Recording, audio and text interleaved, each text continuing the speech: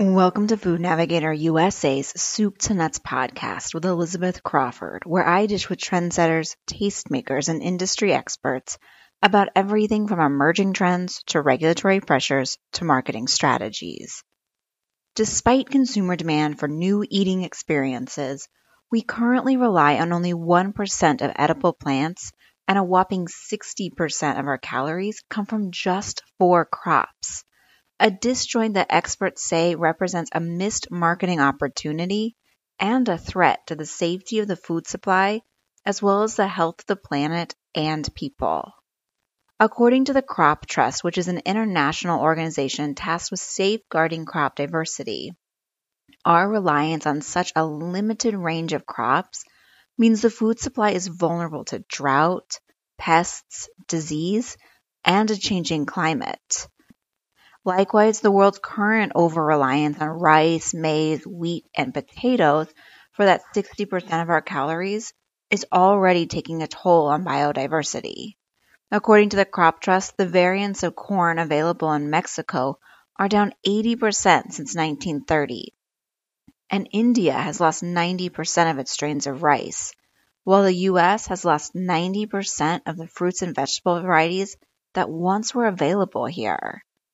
In response to this crisis, the Crop Trust has launched a Food Forever initiative, which calls on politicians, farmers, chefs, businesses, and individuals to, quote, drive positive change in the way we conserve, grow, sell, and consume crop and livestock diversity.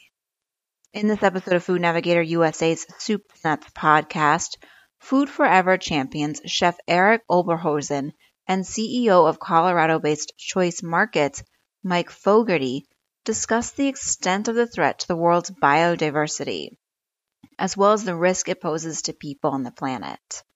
They also share how they and others across the food and beverage industry are helping to preserve biodiversity in a way that also creates new marketing opportunities for innovative entrepreneurs as well as established brands.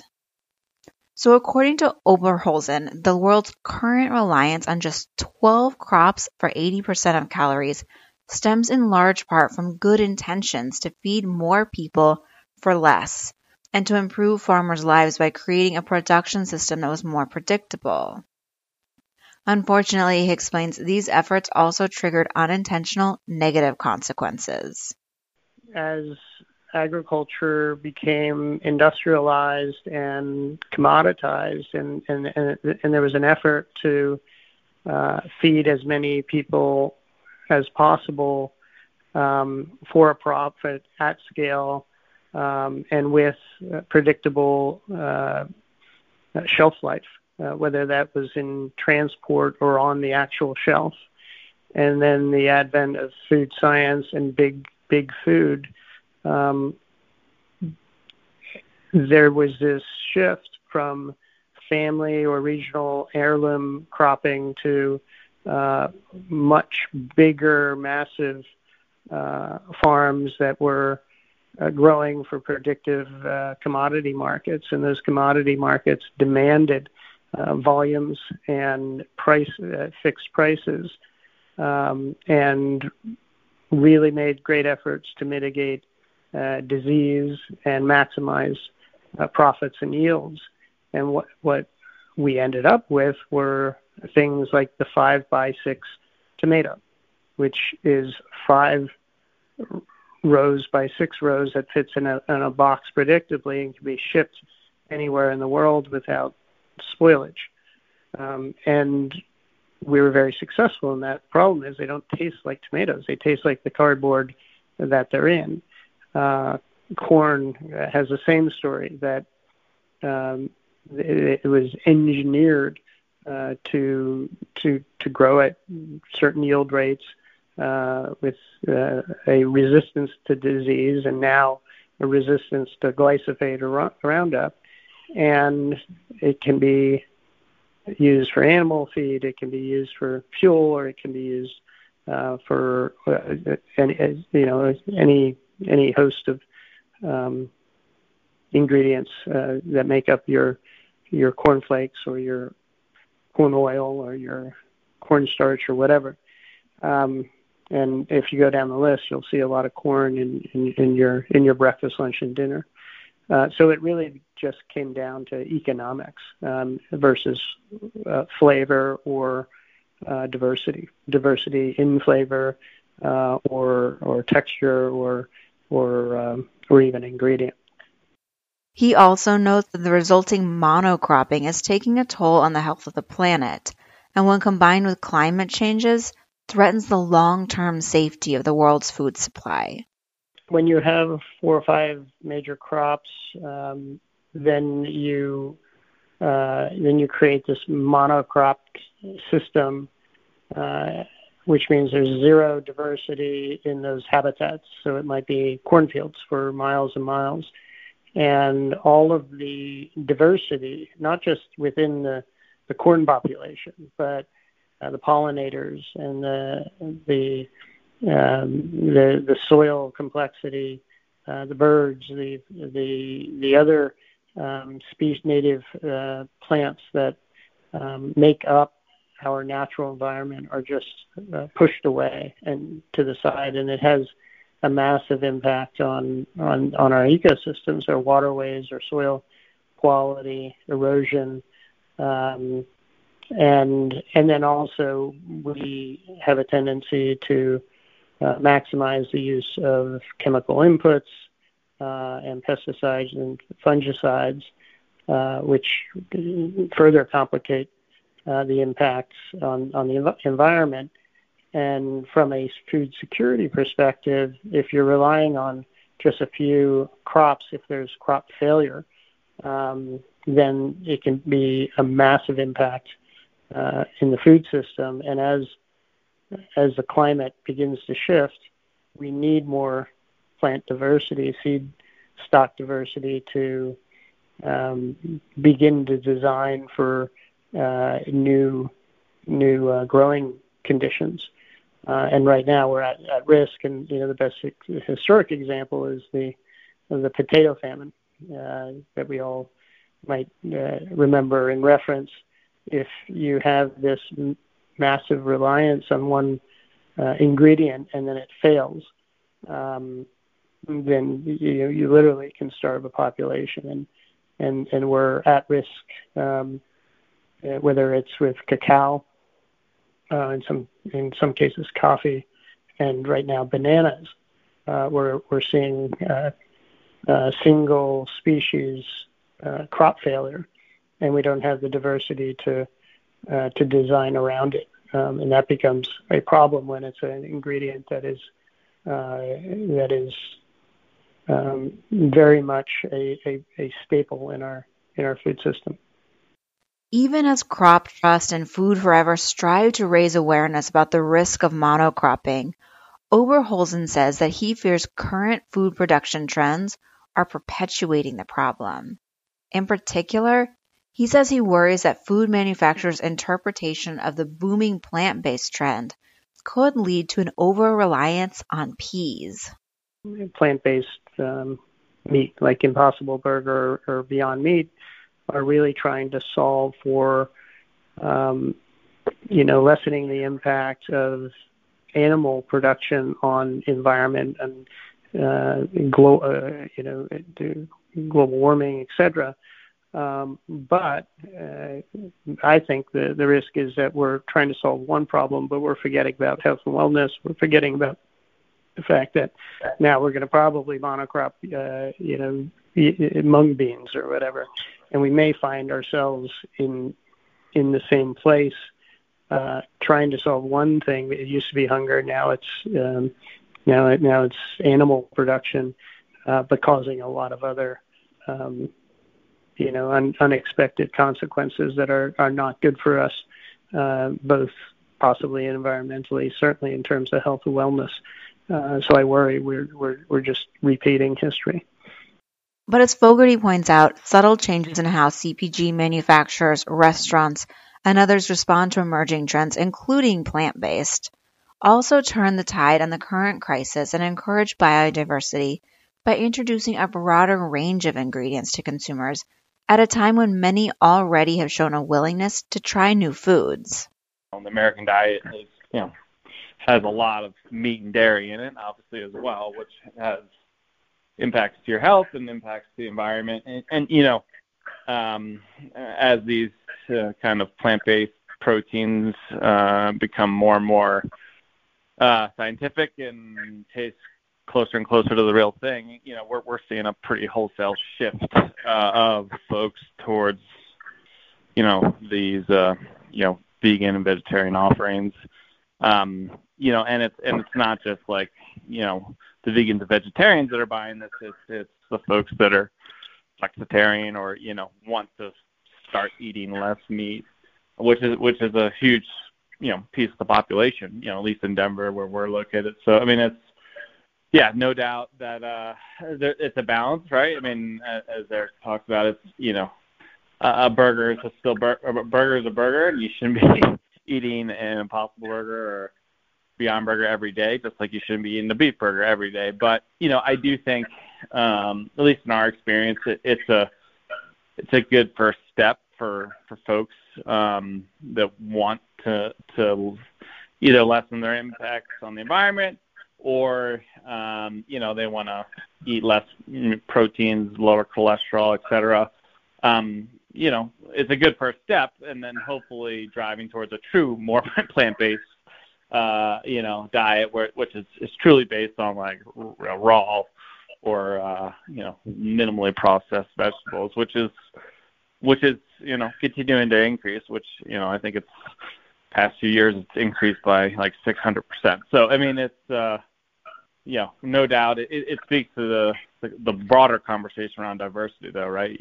As Eric said, you could be in a situation where pea protein is the next, soybean. So it's, you do have to be careful, and you have to communicate that to your customers. I mean, and we do it via offering a lot of, different options that are more satiating, like the Impossible Burger, but also like a really fresh salad from like pristine greens that are grown vertically farmed a mile away from the restaurant, and organic produce and stuff. So we do offer this kind of diverse menu that hopefully just it provides options and choices to folks that are looking to add some diversity to their diet. To further encourage a more diverse diet, Fogarty suggests that retailers rethink not just the foods they offer, but also how it's presented. So, for example, he explained that at Choice Market does this in part by eschewing the large format store that was built for suburban America in favor of a smaller hybrid model that's a cross between a fast casual restaurant, a small format grocery, and a convenience store. Looking at the landscape right now, you have large grocery stores that are 100,000 square feet that were built for suburban America, really, and made sense back in the 70s and 80s when, we were living in the suburbs and it was supporting a 5-mile radius. But as folks move more and more into cities, obviously that model and that size of store just doesn't fit today's like urban millennial who may or may not have a car. They go to the store 4 or 5 times a week, not like once on a Sunday. They value convenience big time. So like spending 45 minutes at even the nicest grocery store still is not super convenient. And so you have that side of the model, which we feel hasn't innovated all that much. And then certainly on convenience stores, which is the other kind of end of the spectrum, they certainly haven't innovated in terms of their product selection and their SKU mix and just in general their offering. And so we felt there was something in between that really addressed today's consumer, which, they value health, they value convenience, they're willing to pay a premium price for, diverse, really nutritious, like great ingredients, which, we offer both on the grocery side and the back of the house in our kitchen. And what's nice is we have this real symmetry where, what we cook with is what we source and sell on the front of the house, and it's usually based on, as I said, hyper local. We have 100 plus Colorado companies we work with, but we also bring in ingredients like fonio, moringa, and jackfruit, to really introduce folks to these ingredients that aren't your core staple potatoes, rice, etc. And do it in a way that's still in line with the American palate. So it could be a barbecue jackfruit sandwich, or it could be a fonio that we make into a couscous. So these flavors that they're familiar with. And Eric certainly helped us with that and introducing these menu items in a really careful way. Much of what Oberholzer is helping Fogarty to do at his retail stores draws on the methods he also used at his restaurant chain, Tender Greens, which he started 15 years ago to help democratize good food. As we look at the biggest worries of our time, which is global warming, deforestation, environmental degradation, obesity rates, and food-related disease, and even cultural dilution, we can't ignore it. And as chefs, as restaurateurs, as people in the food business, Mike and I are choosing to lead with positive impact through food, and part of that impact is celebrating and introducing and supporting a more diverse food system, and that means not turning our backs on some of the things that we all love, but adding in some new ingredients that we believe are at the edge of the food system now, but have the potential to become mainstream. In a sense, looking at something like fonio, the same way that 25 years ago we might have looked at quinoa, back when nobody knew what it was and nobody could pronounce it, and now you can't go anywhere without bumping into 5 different versions of quinoa. And we hope that we'll continue to create success stories, product success stories along the way. Not because we're investors in those ingredients, but because we're invested in the future of food. As this movement continues to evolve and consumers become more adventurous about what they eat, Oberholzer says he sees a few new key ingredients gaining traction among some of the more familiar staples. The first is fonio, which he explains is a nutrient-dense, gluten-free cereal that's easy to prepare, versatile, and has a strong supply chain. You cook it exactly like you would a traditional couscous. So it's 1 part fonio, 2 parts boiling liquid, and it cooks up in 5 minutes. So it's super easy, both at home and in the professional kitchen. You can swap it out for anything that you might be using a couscous for. And it is incredibly important to West Africa, to the microeconomies of West Africa, and in sort of the drought, the drought at risk environments where fonio thrives and other things don't.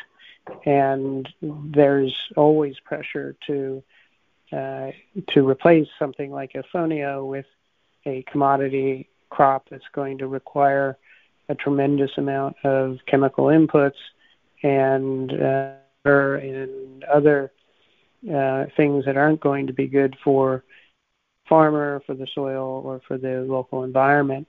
And then there's the added risk that you lose a native crop that is really important culturally to the people of that part of the world, but also a potential revenue source because it's differentiated. And if you can create demand, you can create some positive economic impacts as well as environmental impacts and protection of a drought-resistant crop that's native to that part of the world.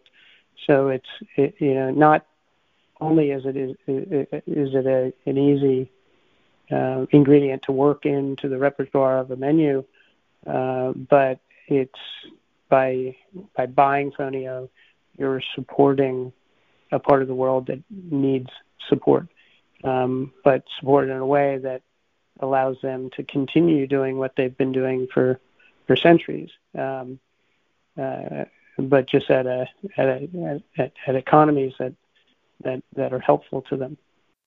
Another key ingredient to watch is moringa, which companies like Kuli Kuli have helped bring to consumers' attention in recent years. Moringa is another ingredient that has protein density that's important to certain parts of Africa, and then for us, it's a great functional ingredient, and I use it in smoothies because it not only for a protein source, but more importantly for an energy and focus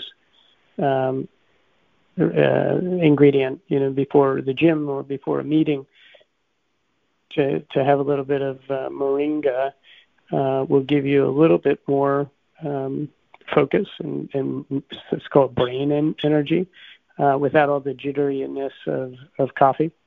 So much like a chaga or a lion's mane, it's a functional ingredient that also is environmentally really important to certain parts of the world, and economically important to certain parts of the world that we can sponsor while enjoying the benefits of them. A third ingredient that Oberholzer says he's watching pique consumers' interest is jackfruit. Jackfruit's another plant-based product that it's a plant, obviously, but performs texturally like oftentimes pork, and is a great way to take pressure off the demand on animal protein, but also introduces a new ingredient into the food system that we think has broad appeal and important economic and environmental responsibilities in certain tropical environments that really need that income, and also need something that's native to celebrate. Fogarty also says that retailers, entrepreneurs, and restaurateurs can support biodiversity by using more common or already familiar ingredients, but in new ways and as alternatives for some of those more frequently used ingredients. It's just thinking out of the box a little bit. It doesn't have to be super, exotic ingredient like Fonio. You can look at your dishes and whether you want to, let's say you want to do a pasta dish. Well, maybe instead of just like a whole, a bleach white, pasta, why not, use a spaghetti squash that's seasonal, and it's, lower in carbs and much more nutritious, and then just, provide some diversity instead of just a plain pasta dish. So, that's something we're doing in the fall is using spaghetti squash as a base for our bowls. And it's that type of thing where you just, diversity can come in a lot of different ways, and it's just looking, instead of just doing a rice dish or a pasta dish, like try to, whether it be plant forward or not, look at the broader, your broader supply chain and the sources you have available to you, and come up with something cool and creative. And hey, it may work, it may not, but it's worth it to give it a shot and, see if it resonates with customers. So, there's things you can kind of do as a restaurateur, as a chef, or even at home, to incorporate diversity in small ways like that as well. Oberholzer also sees a marketing opportunity for CPG companies to draw consumer awareness to different cultures and drive demand for more biodiverse crops by using multiple ingredients from the same region. For food producers, this is an invitation to innovate. And probably the most interesting thing that came up in the last 6 months for me was this idea of doing a cracker around crop rotation. So you might have 8 different ingredients, crops that are rotated throughout the year, so that the soil is being maintained. You're not stressing any one plot out. And then to celebrate that, to tell that story, and to capture the diversity of crops or ingredients that are being rotated through that field, then you create a cracker from it. So you get that complexity of 8 flavors and textures, but also you begin to tell a story and support a system that is more responsible. Another way of looking at that is a single farm or single plantation ingredient, and that could be, I'll just use it as an easy example.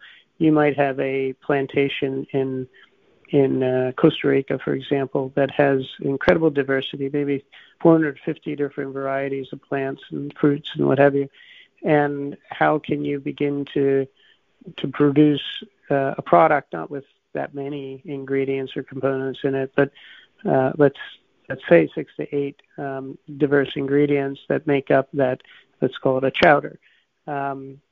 Ben & Jerry's years ago, being so far ahead of the curve, had Rainforest Crunch. It's sort of that idea that you support the protection of an area. It could be a small micro climate somewhere in Colombia where you have incredible biodiversity, but that biodiversity is being threatened by big food companies that would take down the entire plantation or even the forest to plant corn or wheat or rice or sugarcane. And for whether it's chefs, whether it's food manufacturers, to come up with something that celebrates the diversity of a particular region. As these potential solutions illustrate, supporting biodiversity can be just as good for business as it can be for the health of the planet and people. And with that, we reach the end of another episode of Food Navigator USA's Soup to Nuts podcast. I hope you join me again for another installment, and to ensure that you remember, I encourage you to subscribe to us on iTunes. Until next time, this is Elizabeth Crawford wishing you a productive and profitable week.